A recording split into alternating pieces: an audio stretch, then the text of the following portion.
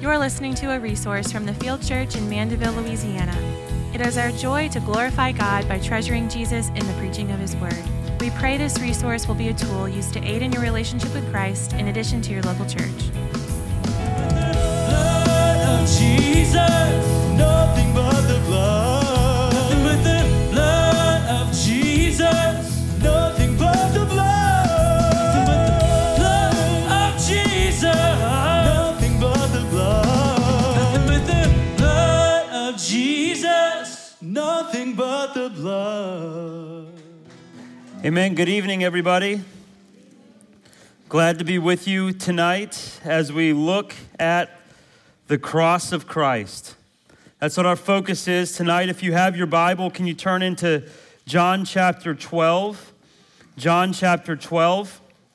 It's the last gospel, John, and then it's chapter 12. And if you don't have a Bible, there's going to be one in front of you, maybe underneath the chairs in front of you, underneath the rows. We're going to try to start putting some Bibles underneath the rows in front of you so you don't have to get up and grab one if you don't have one. But as we gather this evening to remember nothing other than Christ crucified. That's what we come to remember tonight. Christ crucified. The cross of Christ. This is the very center, and this is the very foundation, and this is the very essence of our faith. It's the message of salvation. It should reverberate through our minds and our hearts as we live our lives as Christians. It should constantly be producing repentance and faith. It should be producing a desire and a longing and an obedience to Jesus Christ, to God. The fact that Christ, the Messiah, has come to pay the penalty for sin by dying on the cross. And for just a moment, if you flip 7 chapters ahead from John chapter 12, leave your finger in John chapter 12. And if you move just a little bit ahead in John chapter 19, and read with me from verse 28 to verse 30, we'll see the actual verses that describe the death, particularly of Christ. Let's read them. After this, Jesus, knowing that all was now finished, said, to fulfill the scripture, I thirst. A jar full of sour wine stood there, so they put a sponge full of sour wine on a hyssop branch and held it to its mouth. And when Jesus had received the sour wine, he said, it is finished. And he bowed his head and gave his spirit. Now, what's interesting is although in this gospel, in John's gospel, there are 3 verses, that display the actual death, that account for the actual death, the whole Bible is actually about his death. There's only 3 verses in John's gospel that we rest on to watch Jesus actually die. But this is what the entire Bible is about. And certainly this is what John chapter 12 through John chapter 19 is about, which is where we're going to spend our time today. We're going to make our way through the gospel of the beloved disciple, the Gospel of John, specifically from chapter 12 all the way up to where we just read in chapter 19. And then on Easter Sunday, we're going to pick up in John chapter 20, and we're going to head to the end in John chapter 21. So as I was planning for Easter and the Good Friday service, I thought, why don't we take John 12 and go to the very end of the book in these 2 nights? And so that's what we're going to do. And we're going to get a little bit of help from Luke, particularly, and a little bit of help from Mark. We're going to leave Matthew out, although he could fully help us as well. There's no reason for that. If you put all 4 together, you'll have a real clear picture. But tonight, the cross of Christ, of course. And Sunday, the resurrection of Christ. So right now we find ourselves in John chapter 12, and as we follow along, we're going to see 4 points, okay? 4 points until we're finished. 4 headings, let's call them. We're going to see first the preparation of Christ. Secondly, we're going to see the obedience of Christ.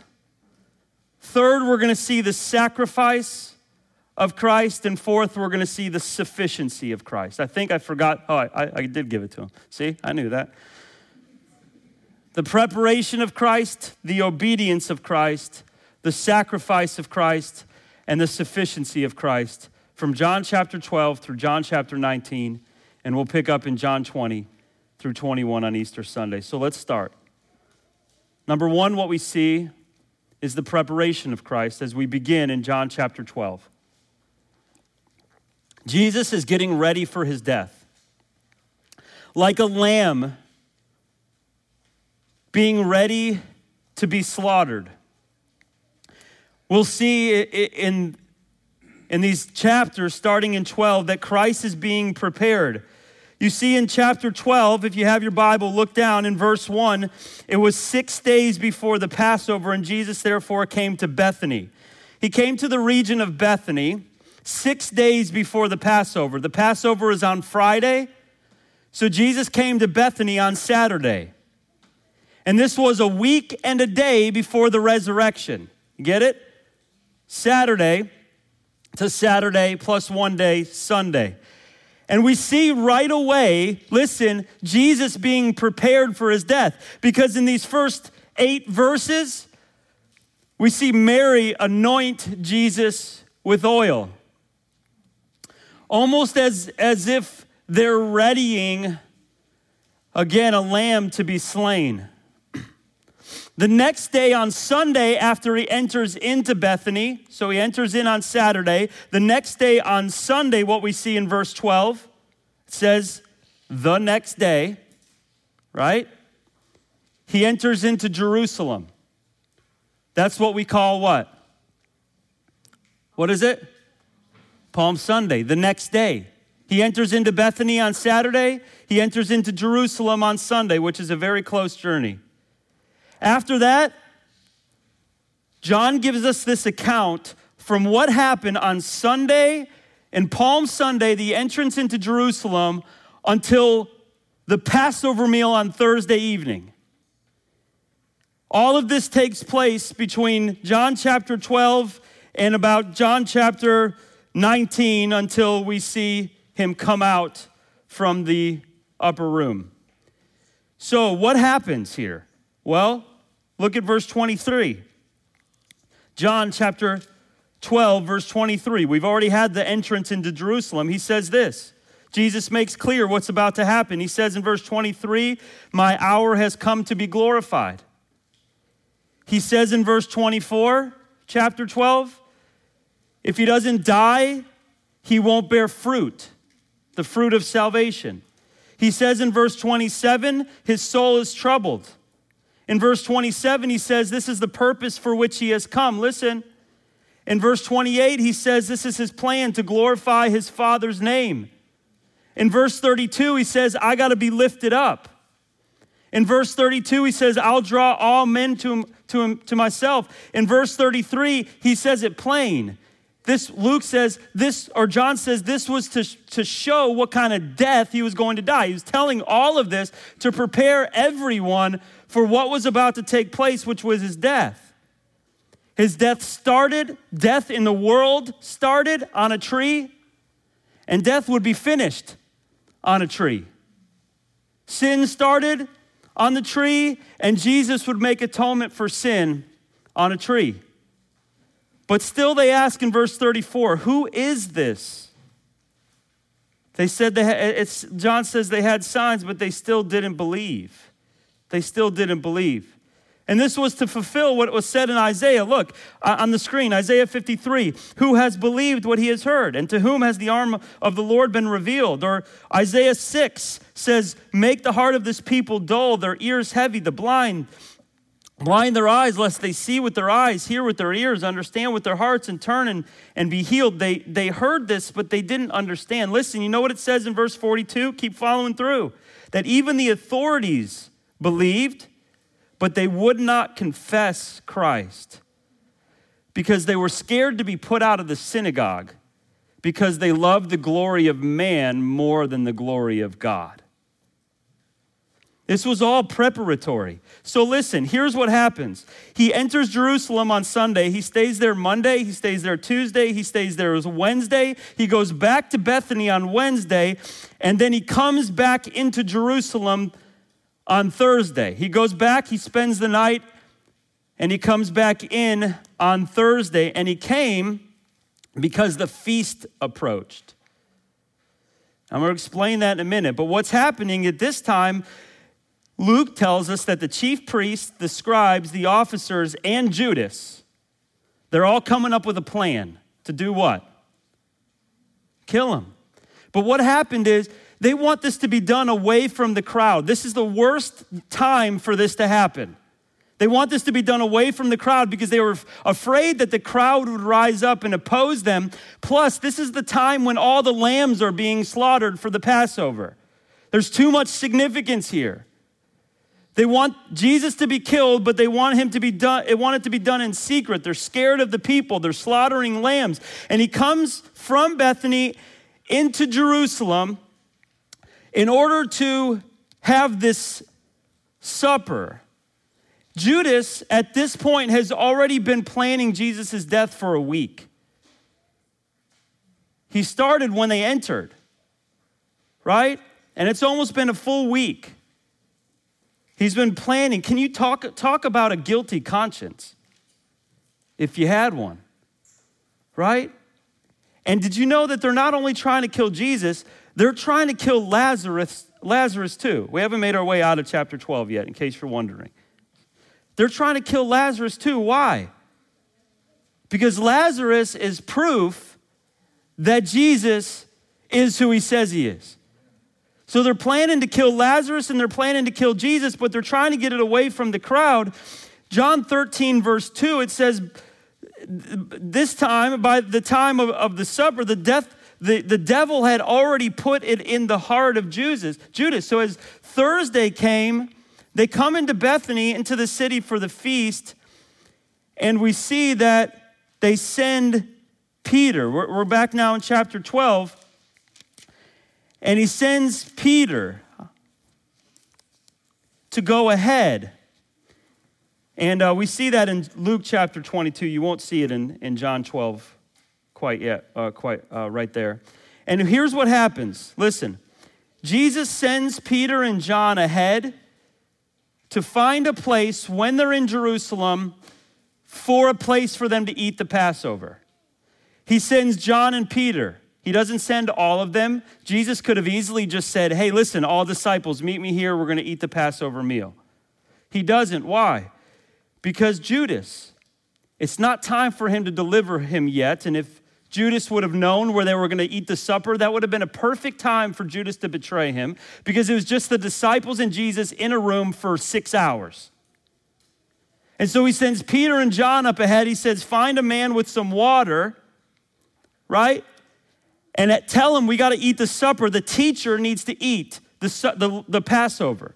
This would have been a believer in Jesus because he would have known who the teacher is. And they give him a spot to eat. Jesus has a few things to do.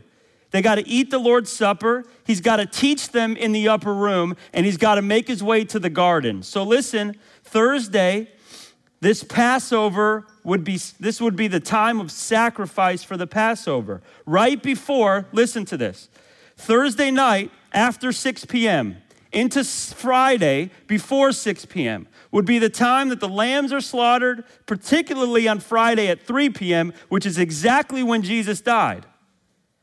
So this is when the lambs would be slaughtered and the sacrifices would be made, and you would eat from the Lord's table, the Passover. The communion hadn't been instituted yet.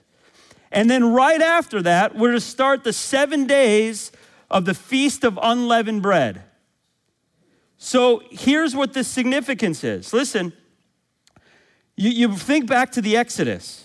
You know in Exodus chapter 12, you see this, the blood of the lamb put over on the doorpost of the house. The angel of death would pass over. The term Passover literally is translated jump over. He would jump over, and they were told to have bread, unleavened bread. And leaven is always used as an imagery of sin in the Bible. It's removed. Little leaven, it taints the whole lump, right? So the leaven would be removed. They would have to get bread ready, unleavened, to take with them as they exit Egypt of their slavery into the wilderness. And then there would be a third feast that was called the Feast of First Fruits. Listen to this. So Jesus, amazing imagery here. Jesus, he is the Passover lamb. They would 7 full days of unleavened bread. There would be a full, 7 meaning representing full, eradication of sin, the 7 days of the Feast of Unleavened Bread. And then there would be a first fruits, especially the Holy Spirit, that would come inside believers and start producing fruit in the life of the believer, and Christ being the firstborn from the dead. So we see this Passover lamb. We see this symbol of completely taking away sin. And we see Pentecost, which would represent this first fruits, right? So back to Thursday. They're in Jerusalem. They're into the city. They're in the evening. They're beginning the Passover. They're beginning the Feast of Unleavened Bread, symbolizing what was going to happen. Jesus starts washing their feet. Chapter 13, verse 1. You see it there. And what was he symbolizing? Mark chapter 10, verse 45. For even as the Son of Man came, not to be served, but to do what? And to give his life as a ransom for many. Then he would do the Lord's table, which would represent the body and the blood of him. He said it's his hour to depart from the world. It says that in John chapter 13, he loved them to the end.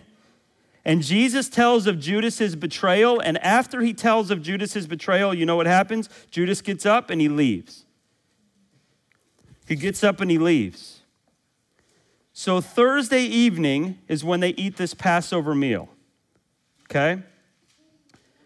And Thursday evening into Friday morning, listen, Jesus, all of this has to happen quick because he has to be arrested, tried, sentenced Friday morning. He's got to go to the cross Friday morning. He's got to die by Friday at 3 o'clock so he can be in the tomb by 6.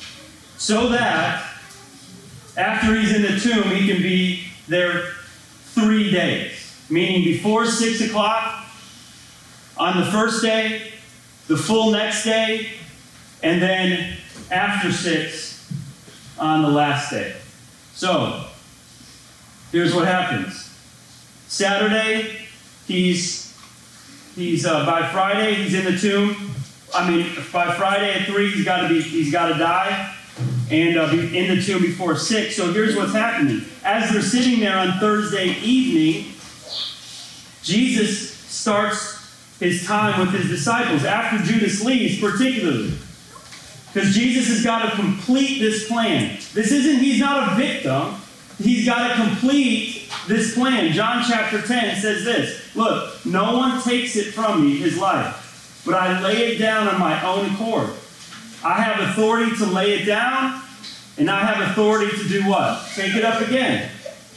This charge I have received from my Father. So, after they finish washing his feet, John chapter 13, if you're wondering where we are, here's what happens. Listen. Jesus spends the time with the most intimate words with his disciples. I want you to look at this. Ready? Look at John chapter 13. Now look at John chapter 14. Now look at John chapter 15. Now look at John chapter 16. And all the way through John chapter 17. What is it? Red letter. All red letter. You know what that is?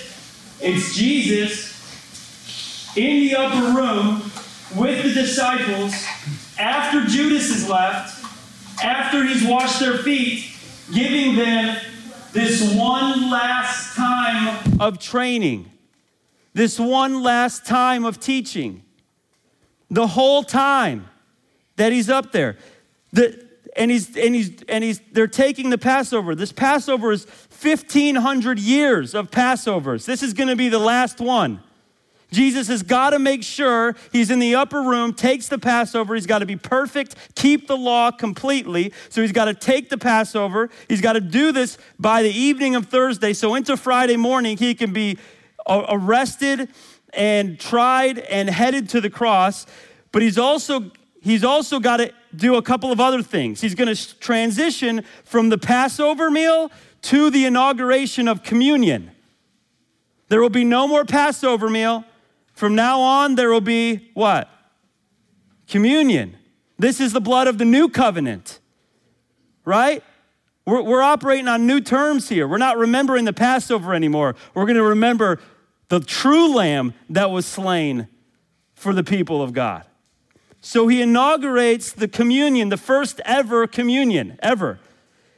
And he's got to do a lot more. He's doing away with the Levitical system. He's delivering his people.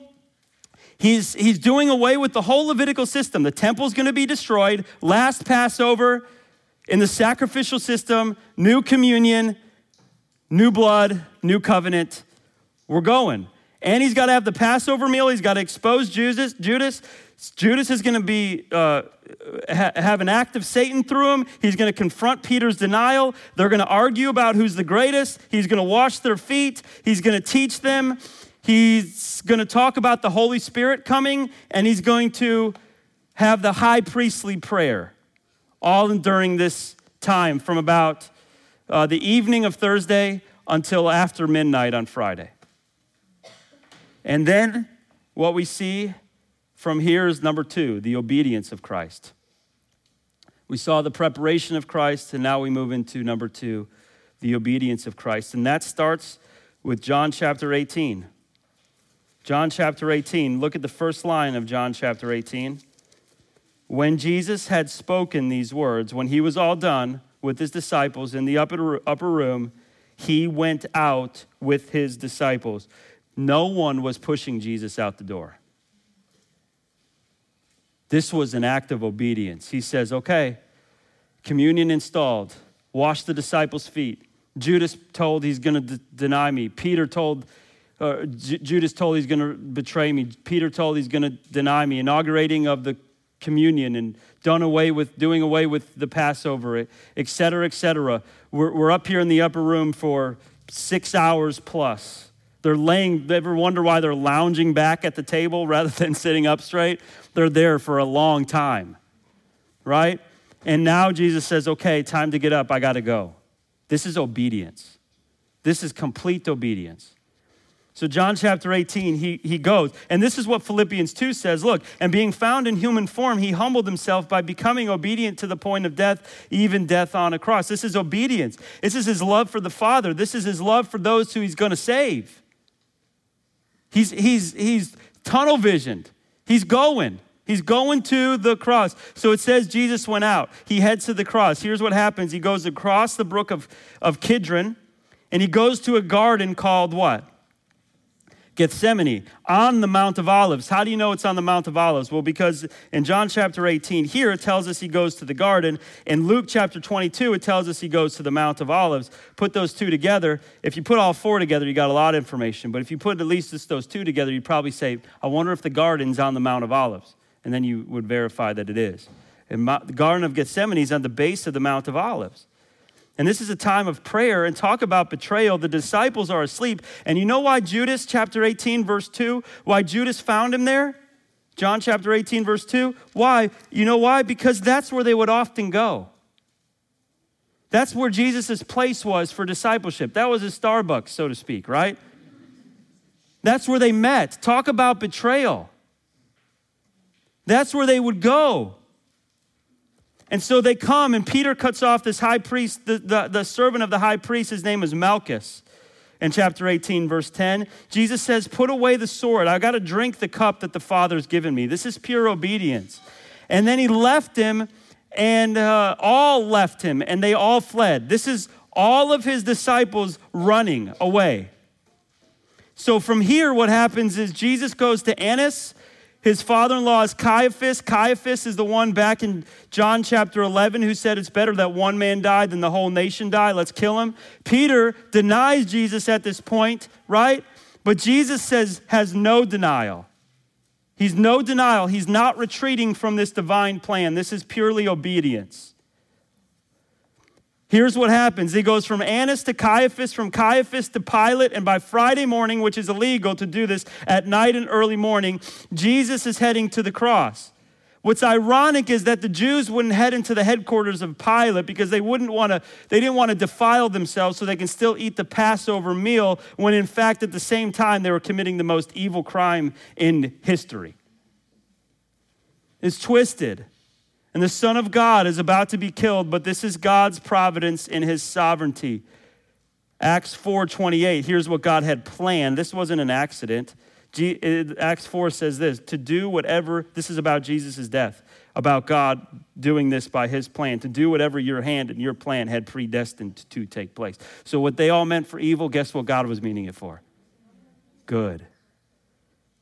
This is divine fulfillment. Why do we call it Good Friday? Because the very act of killing the Passover lamb counts for God's people. Death jumps over you. It removes your sin completely. You are exodus out of your slavery of sin. You produce fruit in Christ, and you walk around the wilderness until you get to heaven, obeying God's commands, and one day you'll enter the promised land. Right? This is what the Passover, the first fruits, the Passover, the unleavened bread, the first fruits. I mean, this is the story of the Exodus, but this is the fulfillment. No more shadows, right? So Pilate has the authority to kill, but he's not a Jew. He's from his own nation, but the chief priests, they deliver over to him Jesus' kingdom. He's bearing witness to the truth. Pilate says, what do you want me to do with this man, right? We're in chapter 19 now. They say, crucify him. He starts flogging them. They start flogging him, put thorns on his head, a crown, a robe. They strike him with their hands. It's like tenderizing a piece of meat, right? And the Jews, because he made himself the Son of God, they say is deserving of death. And this is all happening by 6 a.m. 6 a.m. Friday, right? He's delivered over to be crucified. So now there's a third point I want to make as we make our way towards the end of this. And that's the sacrifice of Christ. And that starts in John chapter 19, verse 17. This is his death. The crucifixion. Jesus went out, it says, verse 17, bearing his own cross. To show his humanity, he didn't carry it like he was just using his God card and walking up the mountain. Instead, a man named Simon of Cyrene came and helped him. He was fully human, so he needed to die. Only humans die. He needed to die for sin. He goes to a place in Aramaic called Golgotha. It's called the place of a skull. In Luke chapter 22, it tells us that while he was walking up, listen to this, while he was walking up, multitudes of people, even women, which would be unusual for a crucifixion, they were mourning, they were lamenting, and Jesus turns mid-course while he's walking up the mountain, and he looks at people and he says, don't weep for me, weep for yourself and your children. He said, it's going to come one day when you're going to say, blessed are the people who never bore any children. I wish the mountains would fall on us. Because of the people who reject their only option for right standing before God. And he says, he talks about the wood being green, or the wood being versus the wood being dry, and it's a metaphor. It's interesting because he's carrying a piece of wood, and it's fresh, but when it's dry, maybe they'll forget about him. But the idea here is if you've rejected me while I'm here, still alive, what are you going to do when I'm gone? You're the ones who need to mourn and weep. So John chapter 19, Pilate writes this inscription over Jesus' head. He writes, Jesus of Nazareth, the King of the Jews, which is ironic because that's the truth. But the chief priest said, no, say this man said he was. Pilate said, I've written what I've written. And so that's how it stood over Jesus' head. 2 other criminals on each side. One believed and was saved even in his last hour. I wouldn't bank on it, but listen. You can be saved at the very last hour of your life. So, John chapter 19, it says that they divided his garments. This was what happened in Psalm 22. They divided my garments, David said, among them. For my clothing they cast lots. The picture is that David emphasizes his distress. It's using like an executioner where they would divide the victim's garments to say, listen, it could get no worse. They killed me and they divided the garments. This was horrendous. John chapter 19, verse 28 through 30, the one that we read in the very beginning, Jesus says, it's all finished. When Jesus knew that it was finished, meaning everything that was needing to be accomplished was accomplished to fulfill the scriptures, he said, I thirst. When Jesus knew I completed everything, perfect, I'm going to die for sin, it's all over, sinners can be rescued, I paid the penalty for sin, all of God's wrath upon me, the Father's turning away from Christ because he's bearing the iniquity of sin. He says, I thirst. They give him a sponge with sour wine on it, cheap wine. But you know what's interesting is that picture of cheap wine, there's no way that satisfied his thirst. Right? Well, here's the pictures. Jesus is more thirsty for his Father. He's parched because his Father's turned away from him. And just as if that cheap wine could not satisfy his thirst, so no cheap substitute on earth could quench his thirst if he's not in perfect relation with his Father.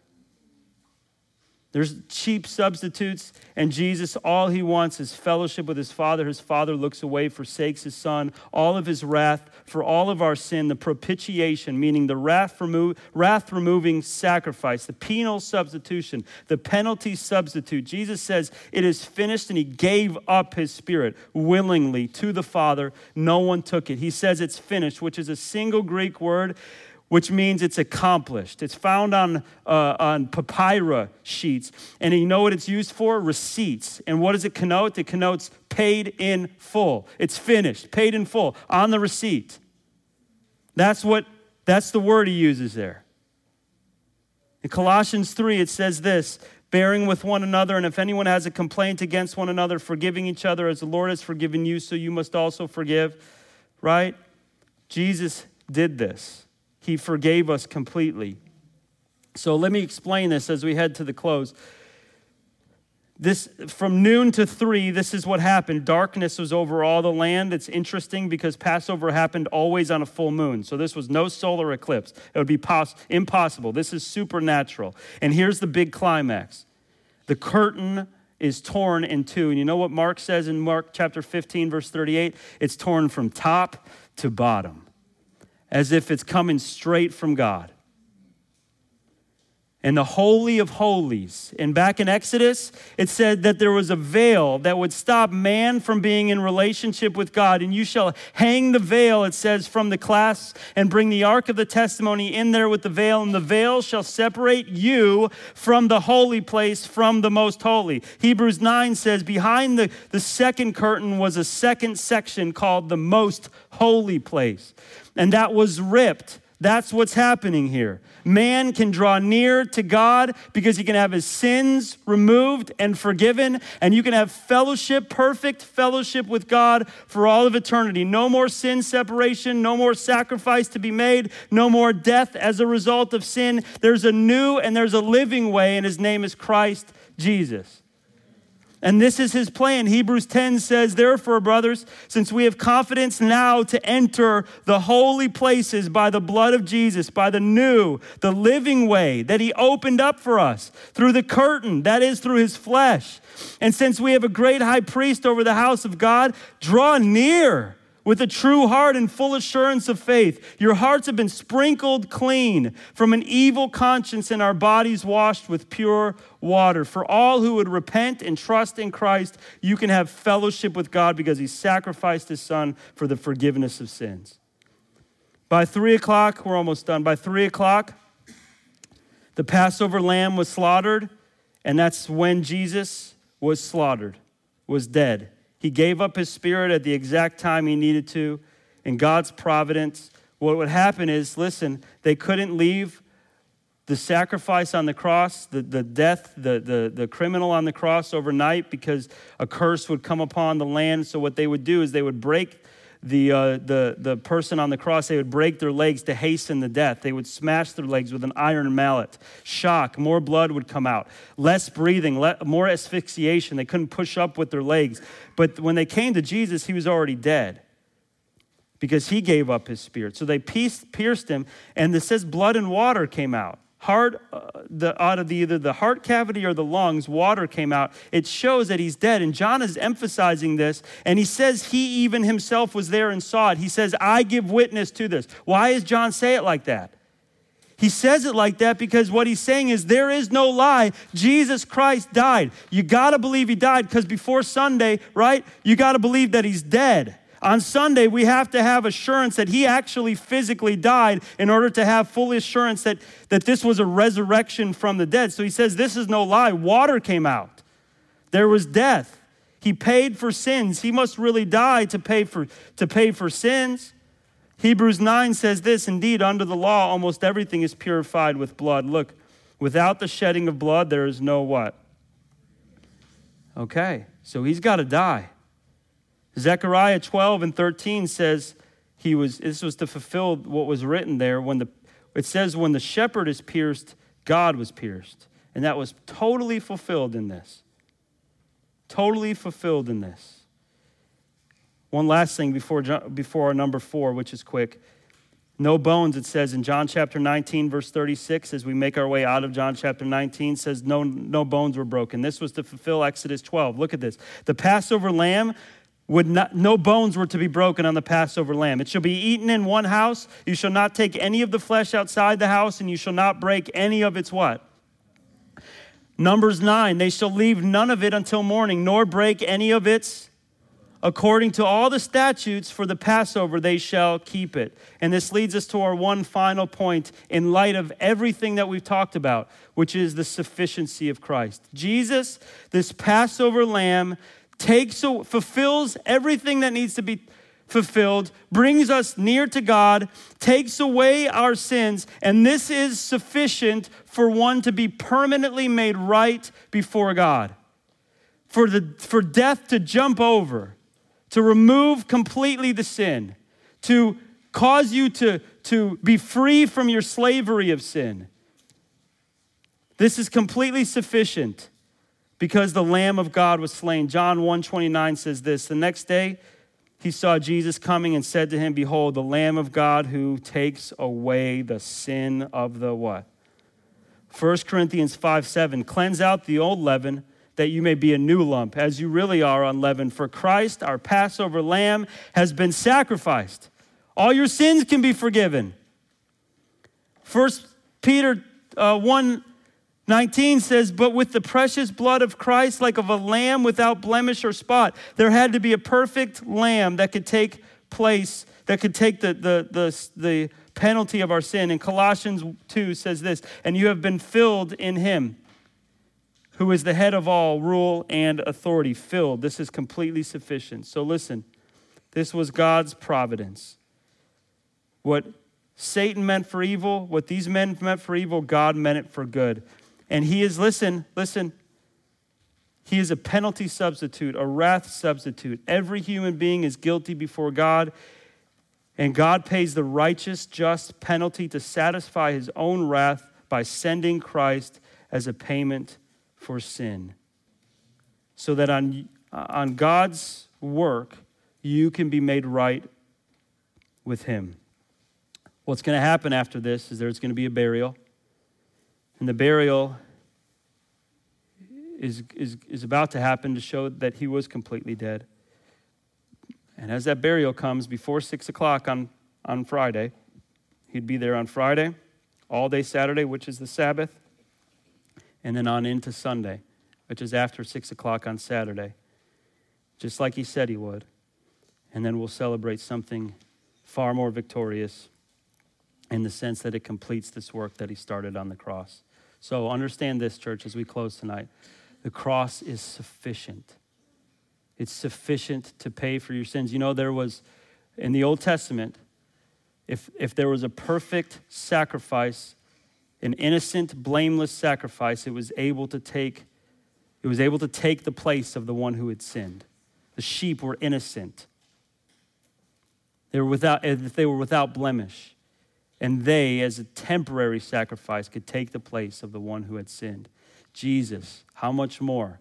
The perfect, spotless Lamb permanently takes the place of sinners who trust in him by faith, and he is sufficient to secure your eternity before God. Thank God for the cross. Let's pray.